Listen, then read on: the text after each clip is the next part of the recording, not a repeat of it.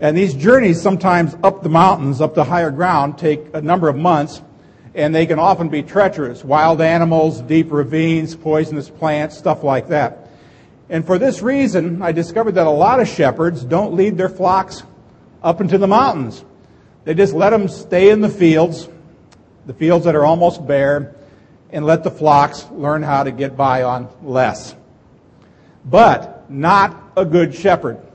A good shepherd will always take his flocks to the higher ground, knowing that even though there's danger along the way, he's got to get them up there where those green pastures and those still waters are for the benefit of those sheep, for them to grow. Now, every mountain has its valleys, and the experienced shepherd knows how to lead them to the greener pastures, and so he leads them, even though it's a dark path sometimes, where these green pastures are. Even though it's dark and dangerous, he knows where he's going. And no doubt that's what David had in mind when he wrote those words, where we're up to today. Yea, though I walk through the valley of the shadow of death, I will fear no evil, for thou art with me, thy rod and thy staff, they comfort me. Now, today's message is very simply called confidence. It's the confidence that you and I can have in knowing that the shepherd is always with us, even during life's most difficult moments. Now, I can well think that even though Melissa can't really hear and comprehend that message, she's going to probably have a few of those days in her life. As I think about these young confirmands, while life seems to be pretty good on a confirmation day, sooner or later, they're going to run into times, difficult times, and they too need to be remembering the confidence they can have in their good shepherd. Now, I want to kind of go through this passage a little bit at a time. I want to start with this phrase that says, yea, though I walk through the valley of the shadow of death. Now, stop and think about this for a moment. Without this verse, without verse 4, Psalm 23 would not seem very realistic.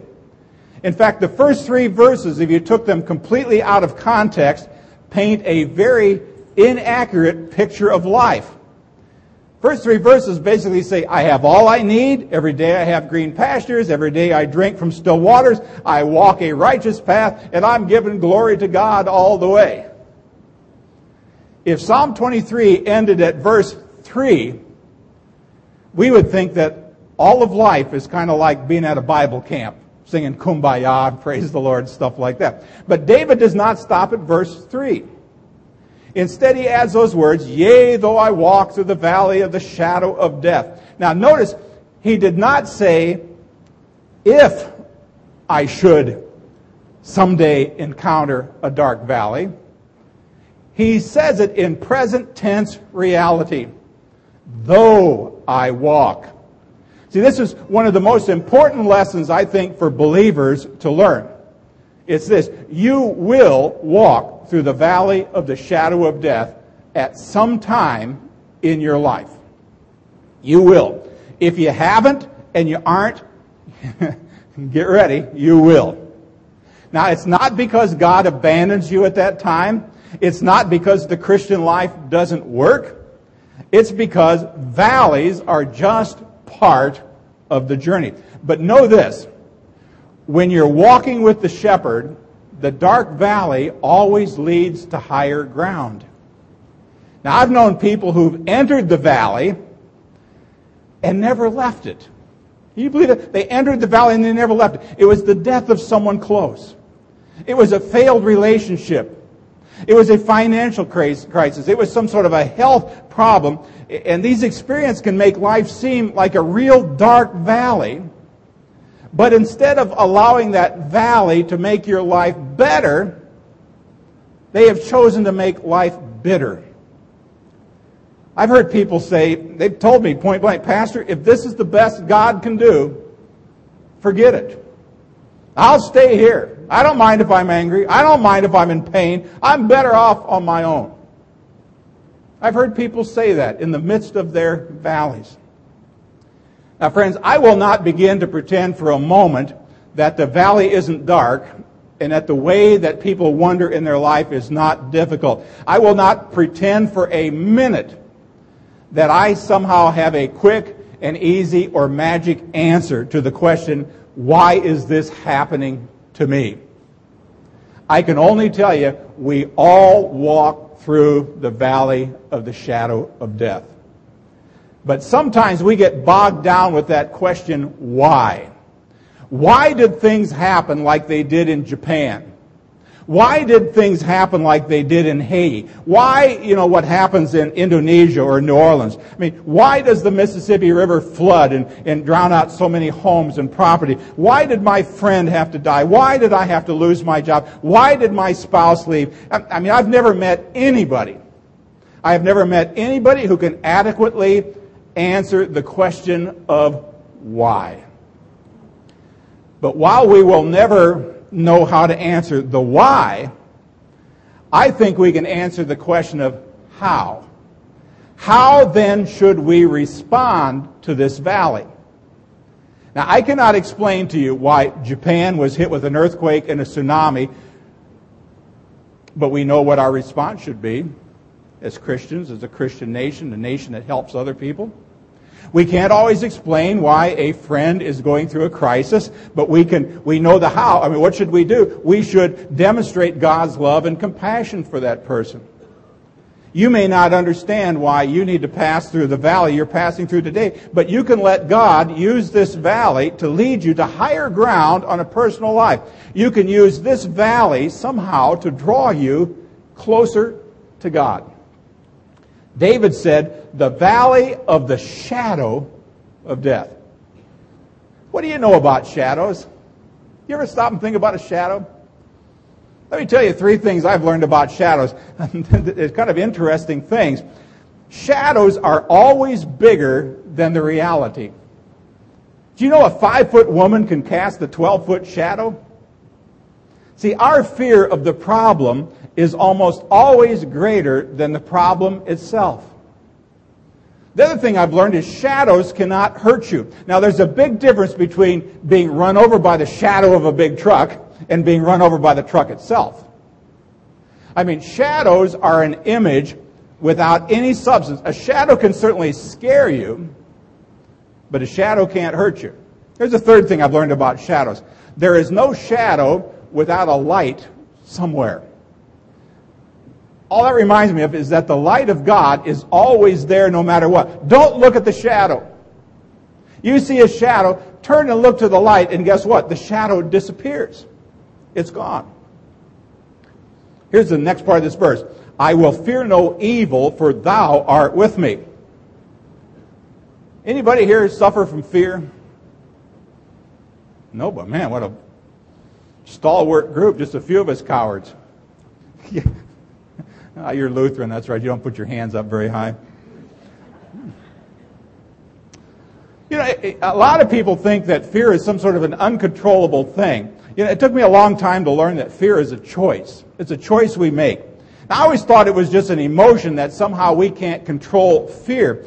And yet, how many times in the Bible, here's a good question for you, how many times in the Bible does it say, fear not? How many times do you think it's in there?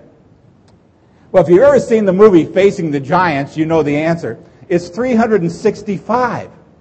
Isn't that interesting? One for every last single day of the year. Every day of the year we are reminded, fear not. With God, we have no reason to be afraid. I mean, think about how many times Jesus said, do not be afraid, only believe.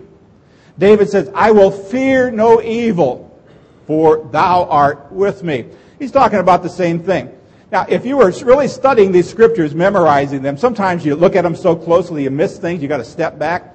But did you notice that David changes pronouns between verses 1 through 3 and verse 4? In verses 1 through 3, David refers to the Lord as He. He. But now, in this verse, he says, for thou. You are with me. I mean, here's another secret of going through the valley. Get personal in your relationship with God. I remember a conversation I had with somebody a number of years ago who basically told me this story. He said, I was never, ever really disciplined in my prayer life. I was one of those people who kind of checked in about once a week with God, and to say thanks for something I suddenly remembered or to ask for little favors. But my prayer life was very spotty and sporadic at best. He said, but then we had a real crisis in our family, and suddenly I was no longer checking in once or twice a week or once every couple of weeks. I was checking in almost every hour of every day.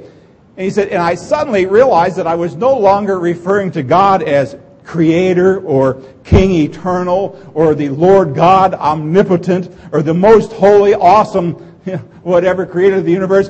I suddenly found myself calling Him Father. I called Him Dad. I called Him Abba, because He became very real to me in these difficult days. Now, some people get hung up on the question, did God send that crisis into your friend's life so that they could grow in faith? But that goes back to the question of why again, doesn't it? The point is that when the crisis came, God was there to get that person through. And this young man discovered that God was not just the God of his religion. It wasn't just his God of Sunday morning, but He was his God every single moment of every single day. Now, we can certainly sing, our God is an awesome God. But you know something? Our God is also a personal God. He's a father. He's a friend. He's a caring and gentle shepherd. And even when you go through the most difficult times of your life, whatever they may be, you can know that this wonderful God is there with you. The Bible verse goes on and says, thy rod and thy staff, they comfort me. Shepherds in the days of David always carried two things with them. They carried a rod and they carried a staff. No good shepherd went anywhere without these two tools. And they were there for a specific purpose. The rod, if you will, kind of like a club. The shepherd had to use the club every once in a while because you know something about sheep? They can be pretty doggone contentious. A big sheep sometimes picks on a little sheep, and so the shepherd's rod might have to be used from time to time to get the big sheep to straighten up. Anybody been whacked by the great shepherd? Get back in line, Brendan. Brandon. Hey, Pastor. Sometimes it happens. The shepherd's rod was also what he used at night when they came back, and he used to stand in the gateway, and as the sheep would come through, he'd put that rod down, and he'd use it to separate the wool on the back of that sheep so that he could see whether there were any injuries that he had to take care of before he sent them out in the field. The rod also was used for protection. When a predator came approaching the flock, anything from a lion or a bear to poisonous snake, the shepherd would use that rod to beat off that attacker. Some of you may remember that when David went out to fight against Samson, or against Goliath, King Saul said, you can't do it. And David said, oh, really? He said, your servant has been keeping his father's sheep, and when a lion or a bear came and carried off a sheep from the flock, I went after them and I struck it. Can you imagine whacking a bear or a sheep? Or a bear or a lion? And I rescued it. And it said, when they turned on me, now imagine, you got a bear hauling off a sheep, you club that thing over the head. The bear didn't like it. And David says, when it turned on me, I seized it by the hair and I beat it into submission. Well, actually, the Bible says I struck it and killed it. That's more than beating it into submission. That's real submission. That's eternal submission. So the rod was used for correction and examination and protection. Now, you and I can count on God to do this to us even today.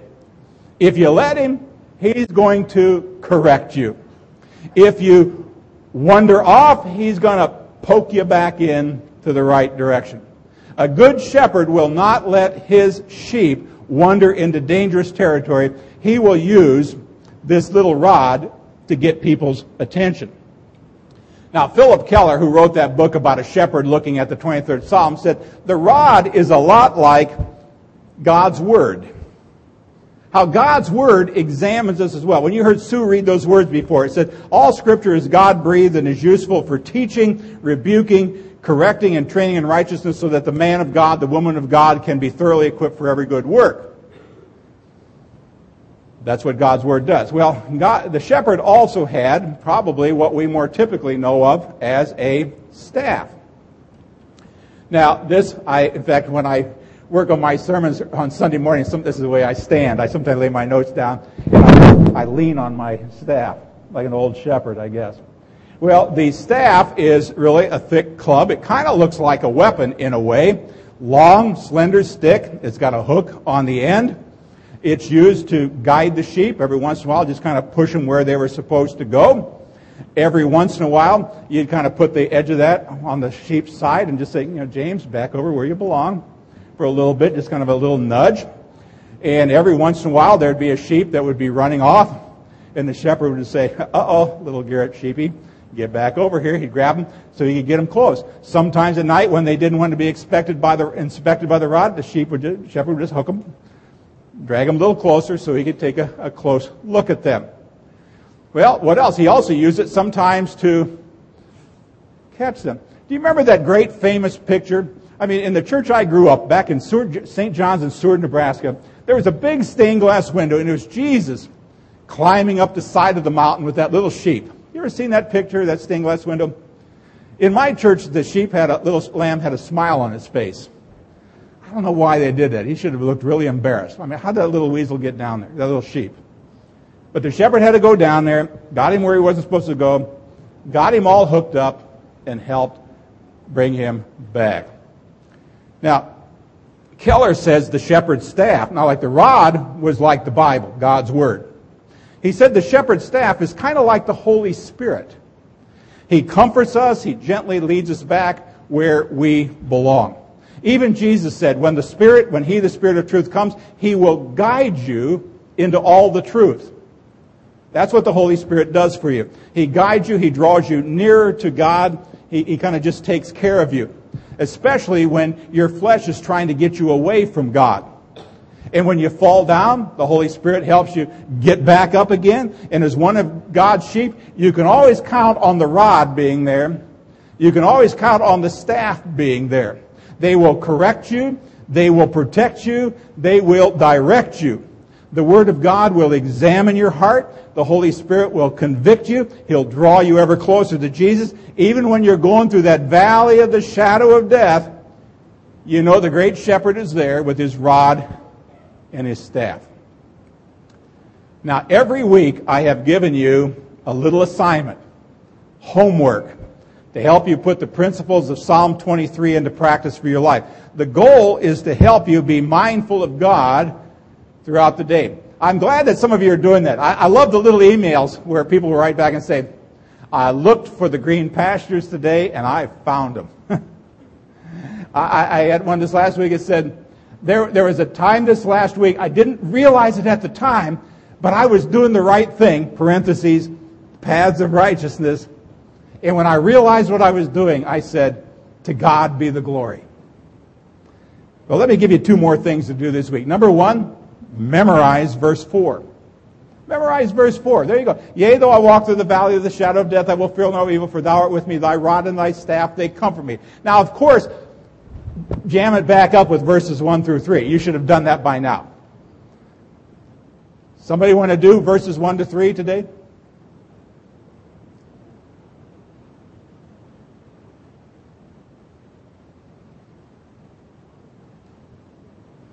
Okay. For His name's sake. I add on the last part. Okay, now you get on to verse 4. You do that. Repeat it every morning, the last thing at night. The Lord is my shepherd, I shall not want. He maketh me lie down in green pastures, all the way through. Every morning, every night. The second thing I would suggest you to do is to get personal with God. Personal with God. And by that, I'm just saying, remember how David used that personal pronoun. Begin every day. I mean, latch on to that little phrase this week, you are with me. In fact, I would like to see you plug that into your mind so that at the top of every hour, you might repeat that phrase. I mean, when it gets to be noon today, now I'll have the sermon done before then, by the way, in case you're getting worried.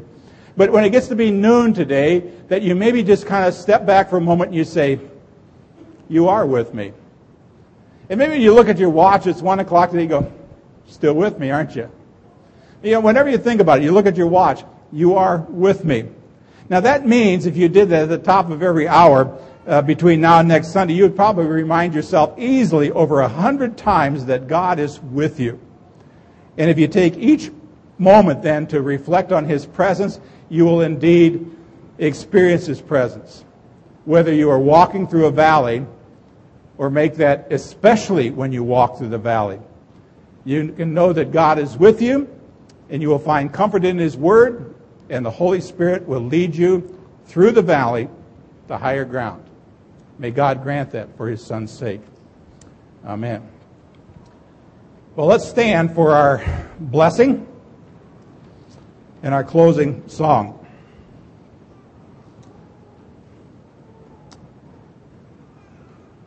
And now, dear friends, as we depart God's house today as the sheep in His kingdom, we follow the good